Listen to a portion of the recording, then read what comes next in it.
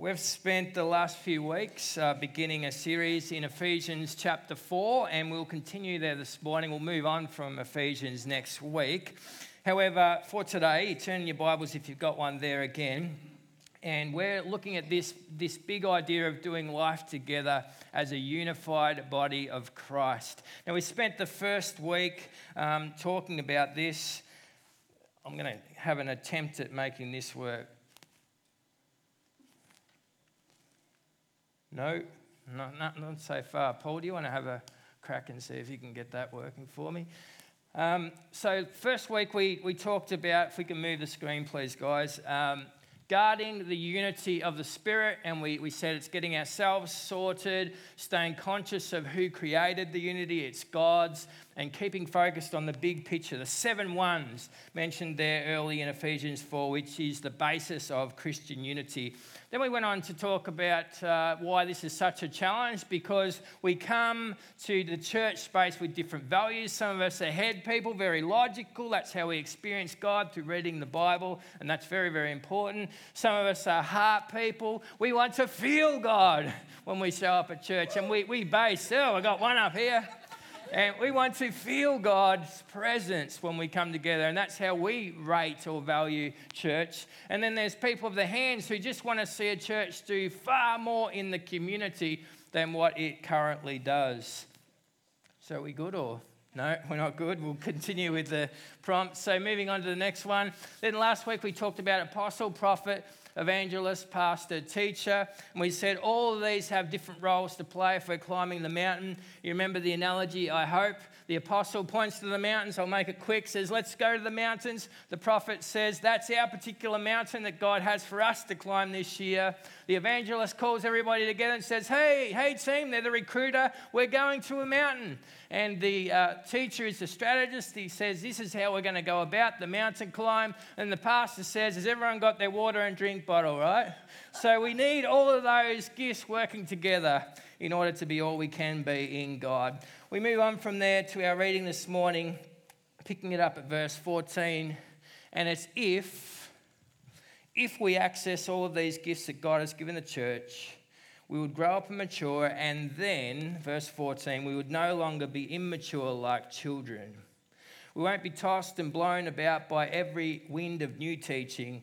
We will not be influenced when people try to trick us with lies so clever they sound like the truth. Instead, we'll speak the truth in love, growing in every way more and more like Christ, who is the head of his body, the church. He makes the whole body fit together perfectly, as each part does its own special work. It helps the other parts grow, so that the whole body is healthy and growing and full of love.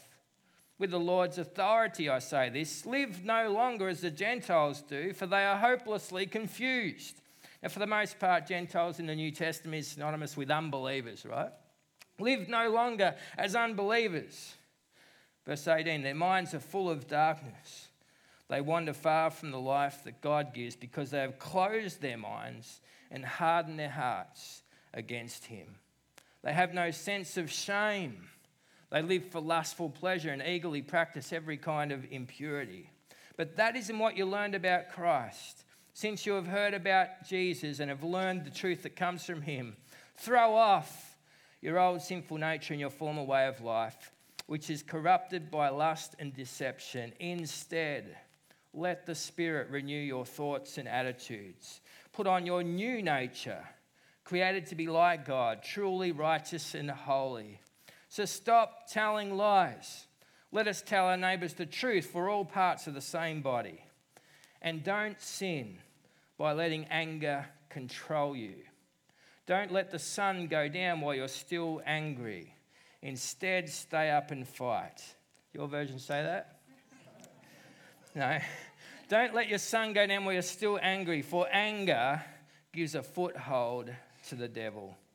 And so, Lord, we're asking today that your Spirit would open this word to us, open our hearts to be changed by it.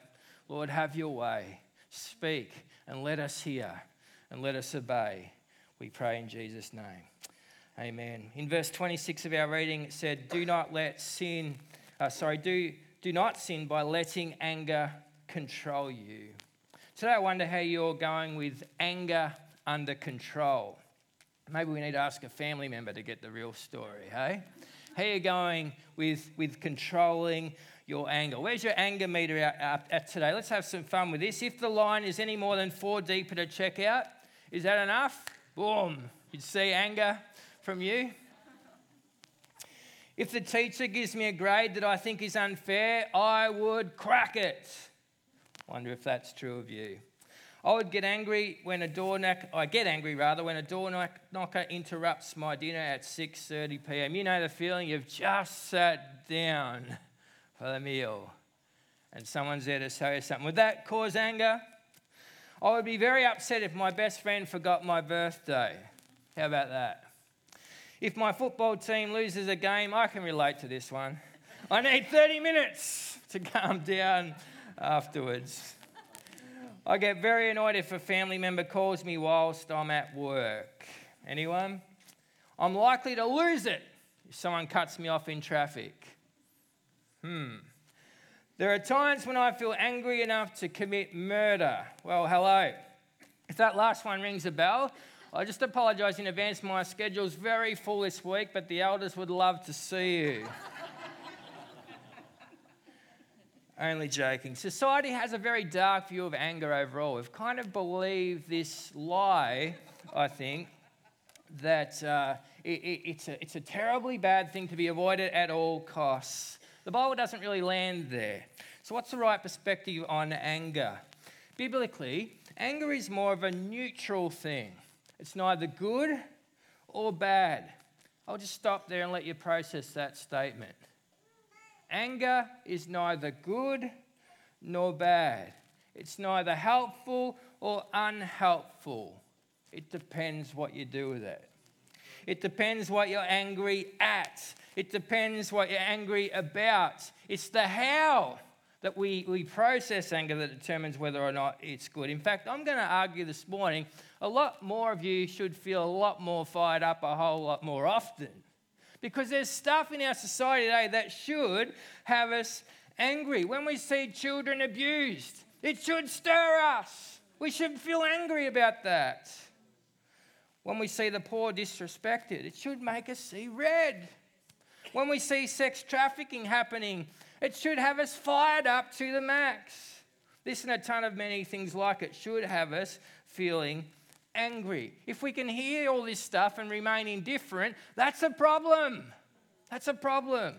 The Bible says that in your anger, do not sin, but it never says put it away and just ignore it. No, a little known biblical fact in Psalm 7 says God is angry every single day. Did you know that about God? Monday, Tuesday, Wednesday, Thursday, Friday, Saturday, even today on a Sunday, God will get angry. Psalm 7 tells us so. So perhaps we need to rethink our view about this whole subject, because anger in its purest form is not the problem we once thought it was. Now, please don't let me hear you giving you a pass on violence. Violence is never, ever okay. That's not what we're talking about here. We need to get that super clear. We're not for a moment condoning violence. That's anger gone wrong. That's very, very different, though, from the God-given emotion called anger.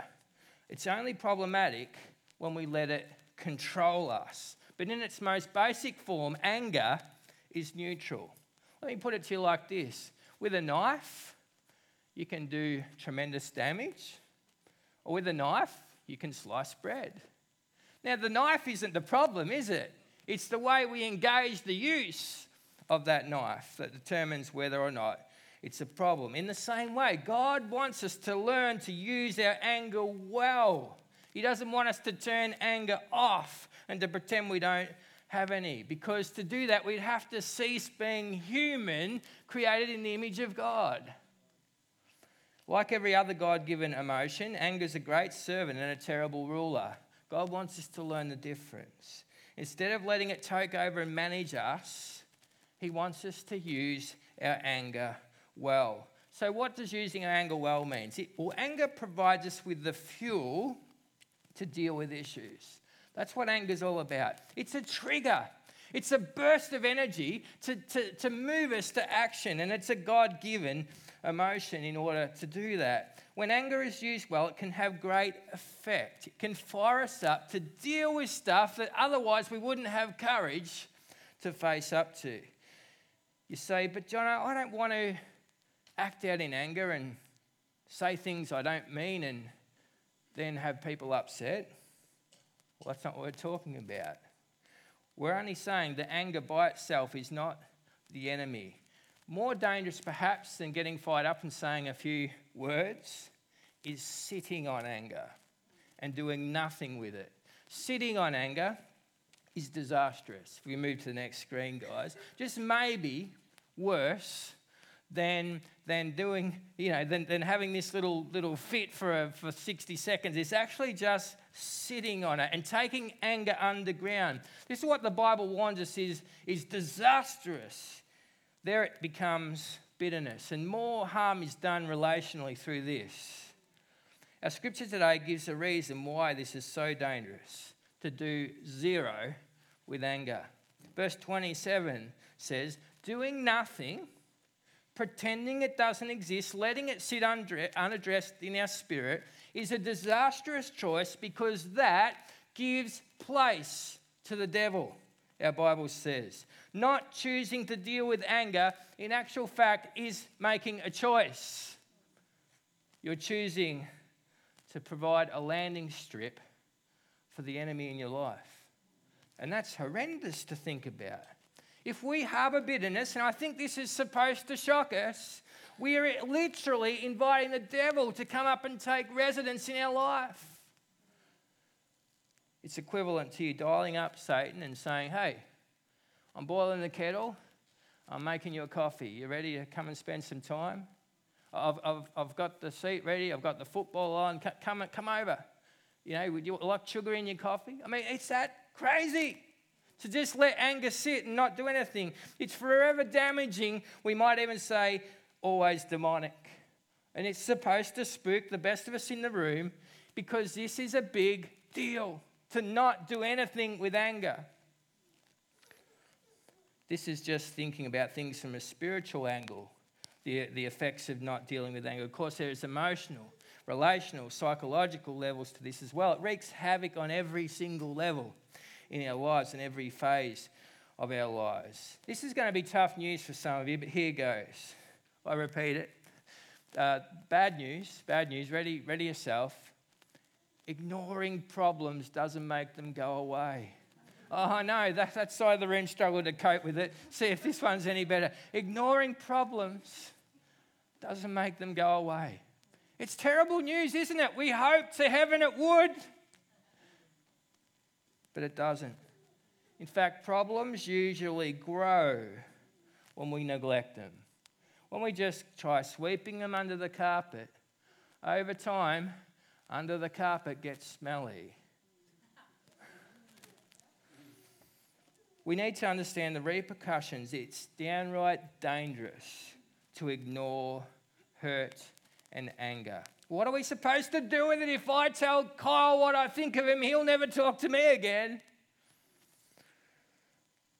So I'll just keep the peace, stay quiet, and not upset the apple cart. Well, we need to understand the difference between being a peacemaker and a peacekeeper. Right? Jesus called us to be peacemakers. In the Beatitudes, he said, blessed are the peacemakers. But you need to understand there's a vast difference between keeping peace and making peace, right? To make peace, sometimes you've got to have the difficult conversation in order to restore unity. But to be a peacekeeper, you act like Cinderella and you tiptoe around the issue so as to not offend anybody, but it's not true unity.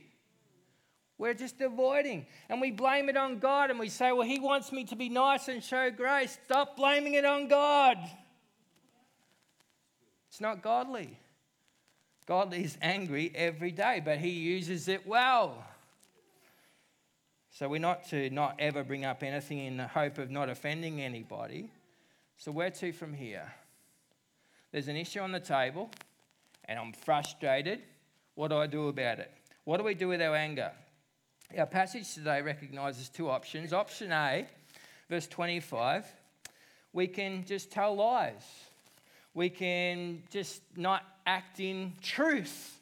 We can use flattery to pretend things are okay. Are you upset? No. What made you think that? Everything's wonderful. We pass by the person, we give them a fake smile, and we say, so lovely to see you today. And never engage past that first conversation and hope to get away from them. Is that true unity? I don't think so. And furthermore, in those types of relationships, we get peace when we are face to face. And as we walk away, we tend to hear gunshots fire and we think, oh, I'm not sure that it was nice to see them today. It appears as though maybe they're not so friendly after all. Church, God understands relationships. He made us. The instructions here in Ephesians 4 are so practical and relevant for us. God knows how we tick. God knows how to work these issues out. So it's no surprise. In verse 26 this morning of our reading about controlling anger, follows on from verse 25 about being honest. And there is a connection. There is a connection. If we aren't honest, if we just use flattery to keep the peace, the stress levels will keep on building. It won't go away if we don't learn to deal with our upsets and process anger well. We'll end up at verse 31, which is where everything's really blown apart. So we choose falsehood, we choose fake, we choose phony. And verse 25 pleads us not to go there. Again, with justification, you're all parts of the same body. Don't lie to each other. You're only lying to yourself. If you pretend things are okay when clearly they're not, you're just being a phony or living a lie. Well, John, I'm out of ideas. If I can't go psycho and I can't take it underground, what are you saying? Well, the Bible lands in this place. Release anger under control. Release anger under control. Let me tell you a story of a friend of mine who's in the UK with his parents, and they were sitting at a table. There was four of them, so he and his wife and his mother and father, and they're in the UK, and they're over there supposedly having this wonderful holiday. And he begins to tell a story, although at this table it was kind of a communal table, so there was people there they don't know. There's about 20 people at the table, and with this couple and his parents. And he began to tell a story, this friend of mine, and his mother kept on interrupting. Now, the backstory to this story is he never felt his mother's ever listened to him in his entire life. This was just another example of that, right? So he begins his story, and his mother cuts in and says, no, that's not how it went. And she talks over the top of him. And he tries again, and she cuts in again and says, no, and corrects him again. This happened for a third time, where he went to continue on his story, and no, he got the details wrong. Guess what happened? Anger kicked in.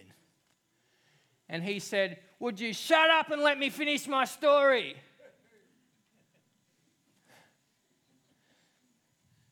His mother left the table, ashamed, because he did that in front of 20 people. And they didn't talk for 3 days. So much for a nice holiday. Replay the scenario with me. What happened? 3 times she interrupted. And bear in mind, he hasn't felt listened to his entire life. This is just another evidence of that. And he brought the story to me and said, I don't know what I could have done better. Like, I'm just so frustrated. She never listens. Release anger under control. What about if the first time he used some body language? What about if the second time he said, hang on, Mum, can I just finish my story and then you can talk?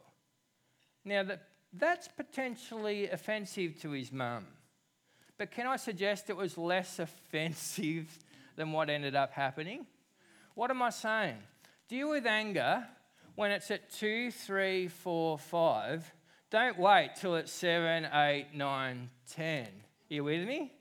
Because people say, oh, you don't want to see that person angry. What they really mean is 10 out of 10. I say we're all ugly once we get to 10 out of 10.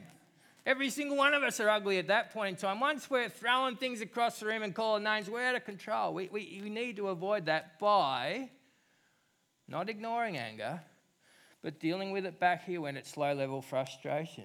Dealing with the issues when they present. Don't store it up. Don't store it up. Don't store it up, because eventually the kettle boils and then people get burned.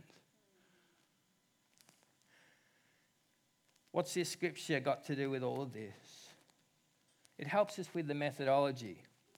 We release anger under control by speaking the truth in love. Anger is a God-given emotion that lets me know something I value is being trod on, disrespected. And it springs up. And it's supposed to be acknowledged. It's not supposed to be ignored. Now, it doesn't mean I have freedom to give every single person a piece of my mind. No. But it does mean I face up to the anger every single time, and I release it under control by letting truth come forward. Why? Because living out falsehood will not create true unity.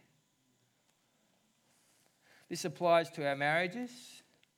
This applies to our schools. This applies to our workplaces. This applies to our sporting teams. This applies across the board. This is the wonderful thing about the Bible. It's relevant to every sphere of life.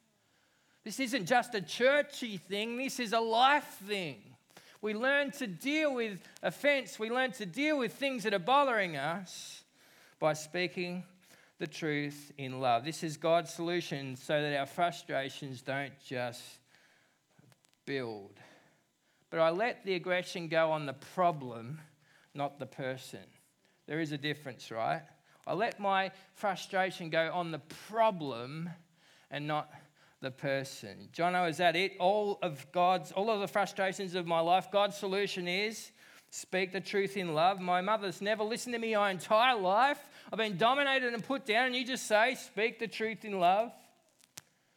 My boss at work constantly undervalues my contribution to the company, and I get so wild about it, and you just say, speak the truth in love. Is that it? At school, I get bullied and belittled in front of the class, and I just need to learn to speak the truth in love. Is that all you've got? The Bible offers us this insight, but don't underestimate how difficult it is to do. It's an enormous achievement. Our context of our reading this morning shows what an enormous achievement it is. It's a huge achievement. Look at the descriptions before and after in Ephesians 4, and you'll see. You'll see it comes after what we were speaking of last week, the contribution of the pastor, prophet, evangelist, pastor, teacher, them building into us. And we get to this maturity, this apex, if you like, and I don't think it's an exaggeration to say that, where this fits in our reading. We get to this high point where we're so much like Christ. We've matured to a level where we can learn to do that. Speak the truth in love. Verse 13 and 14 points to what a hugely significant spiritual development it is. We get to grow to this point. We learn this critical life skill of speaking the truth in love. It's the place to be. Accomplish this and you've reached maturity. Accomplish this and you'll see it as a remedy for everything that's building up relationally that you don't know how to deal with. Now, I thought someone's going to say, I thought we're just supposed to forgive. Well, there's a place for that too. We're going to talk about that in a couple of weeks' time. Today, though, we're talking about facing issues and not overlooking things that are actually bothering us. And we're talking about stop using God to justify our fear of conflict, right? There's a difference. This avoidance strategy is everywhere in the church of God, but we're so busy being nice that we don't get around to being united. So we neither break out and attack each other, nor we just avoid every single issue that's presenting. We learn this third way, something altogether different, speaking the truth in love. John, if a 5-word solution is the answer to so much relational carnage, Why aren't we there yet? Well, I'll tell you why it's such a challenge. If you can go to the next slide. It seems to me that we come out of the womb at one end of this spectrum or the other. We come out, God has naturally gifted us one of these things. So we seem to be naturally truth speakers. Hello, that's me. Or we are very feeling-orientated people and we're very loving and gentle naturally. I'm not talking about what the Spirit's going to do in our lives. That's in a moment. This is just how we come out of the womb. There's people who are highly tilted towards this side. They're true speakers. And there's people highly tilted towards this side who are very loving. And the challenge is, why it's so hard is because very few of us sit in the middle here. We tend to be one or the other. And in fact, the higher your needle is over here, the more work you've got to do to get over here. What's this look like relationally? When Yvonne and I got married 10 years ago, I would say something, she would burst into tears. Oh, what's that about?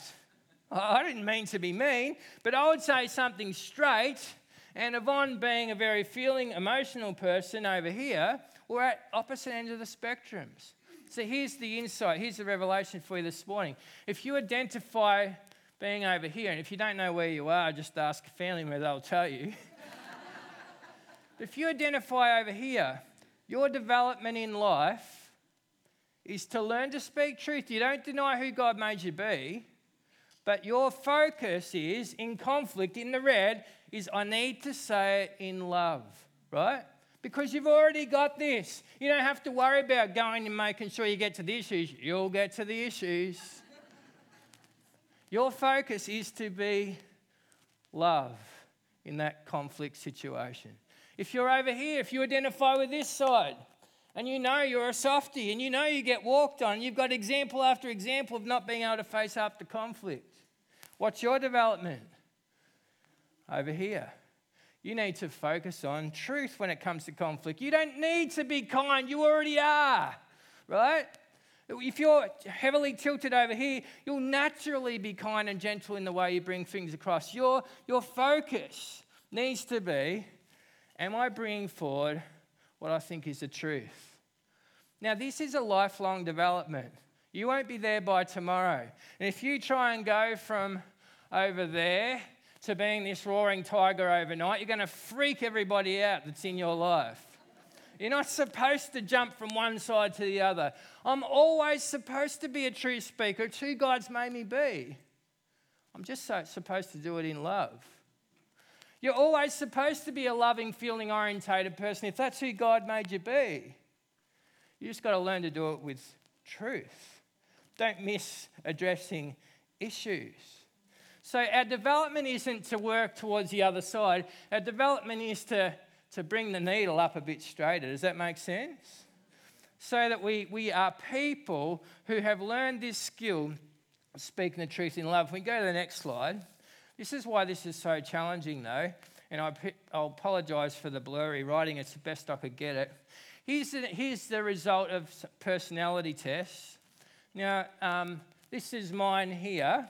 So on the left hand, now this was taken some years ago. The Lord's done some work on me, and you ought to be thankful for that. Let me tell you. So see these walls? So this is my soft side, and this is my hard side. And it tells you that my point of difference is 45, which means I'm significantly hard in my personality type. Then the person over here, I'll leave them nameless, and it isn't my wife on this occasion, but this person is 125 soft and only 81 hard in their personality test. So what's the development going to be for them? Truth. What's the development going to be for me? Love. And that's why I've been working on the fruit of the Spirit, which is gentleness, for the last many, many years. This stuff takes so long because we tend to only use it, and we tend to only learn it in conflict situations, have you noticed? You kind of can't rehearse until you're in the scenario again and you have opportunity to fly off the handle, and you don't, you've grown.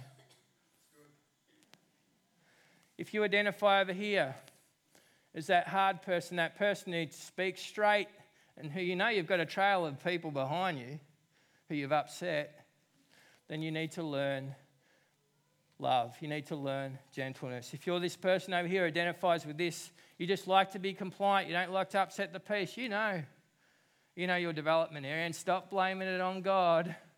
Stop saying, well, I'm just trying to preserve unity. No, you're not.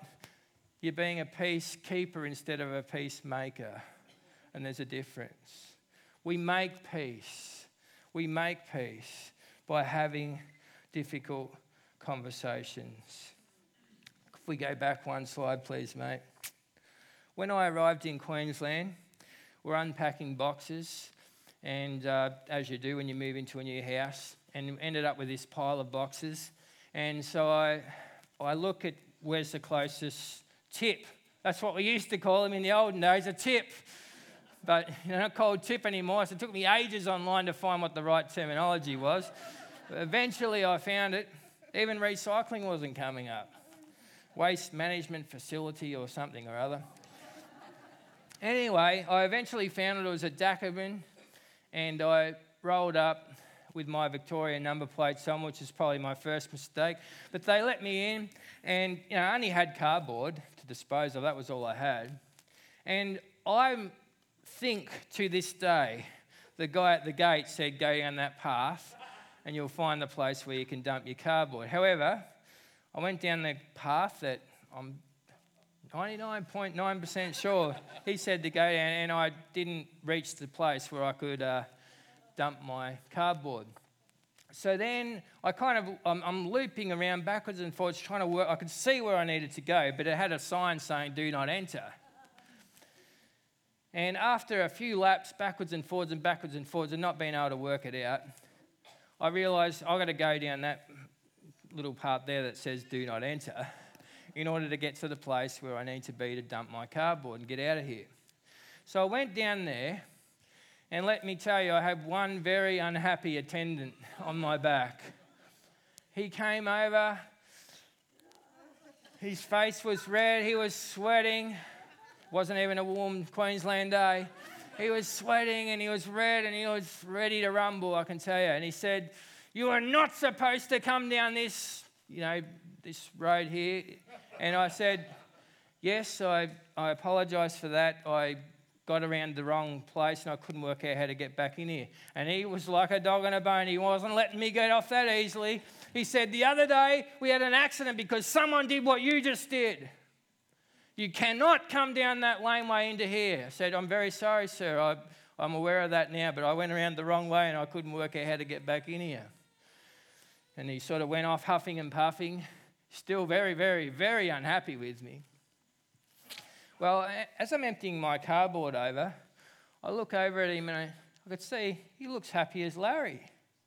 It's like nothing's ever happened. He's smiling at me and, giving me the thumbs up. And I thought, wow, what's going on with this guy? I mean, a moment ago he was ready to pull a gun on me, and now he wants to be best friends. And then I'm driving out a couple of minutes later, and he gave me a big smile and a big wave. See you next time. And I went away thinking, I think that guy's got it. I think that guy's onto something. He let his aggression go on the issue, and then he moved on. And then he's like, have a great day, see you next time. As though nothing had happened. I'm still in recovery mode thinking, man, I think, is there anything in my back that I need to pull out before I leave here? Last slide. We can be assertive without being aggressive. And this is what we need to learn, friends.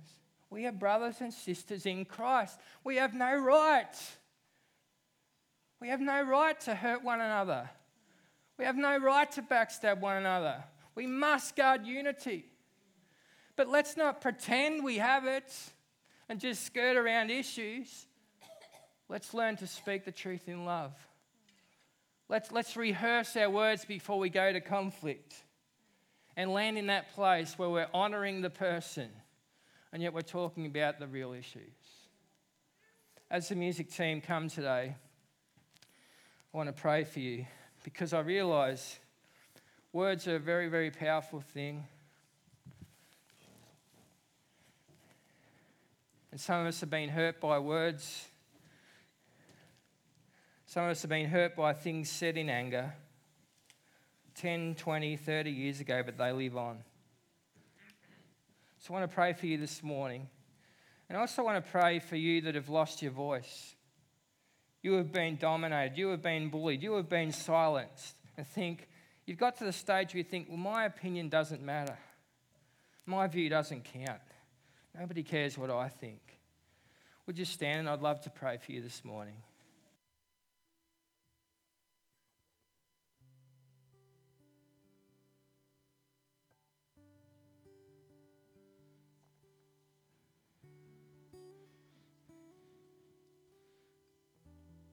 If you just want to invite the Spirit to do a deep work in you this morning, and these things we've been speaking of, just hold out your hands before Him and say, come, show me how to live.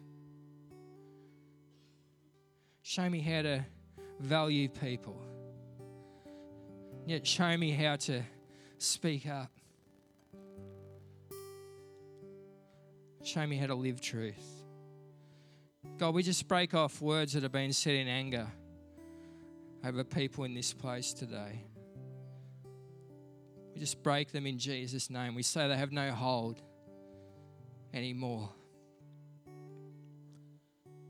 We don't want to live with resentment. We don't want to let the words live on having power over us. And so we give it over to you, God, the hurt,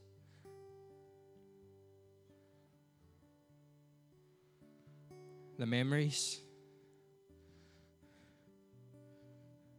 Say, Lord, have your way. Cleanse our lives from it. Help us be people of truth. And God, I pray for the people who've lost their voice. Pray that you'd restore that. And they would learn to speak truth, Lord, and that they would learn who they are in you and know how you see them today. And know that before you, they are people worthy of great value. Lord, teach us to speak the truth in love.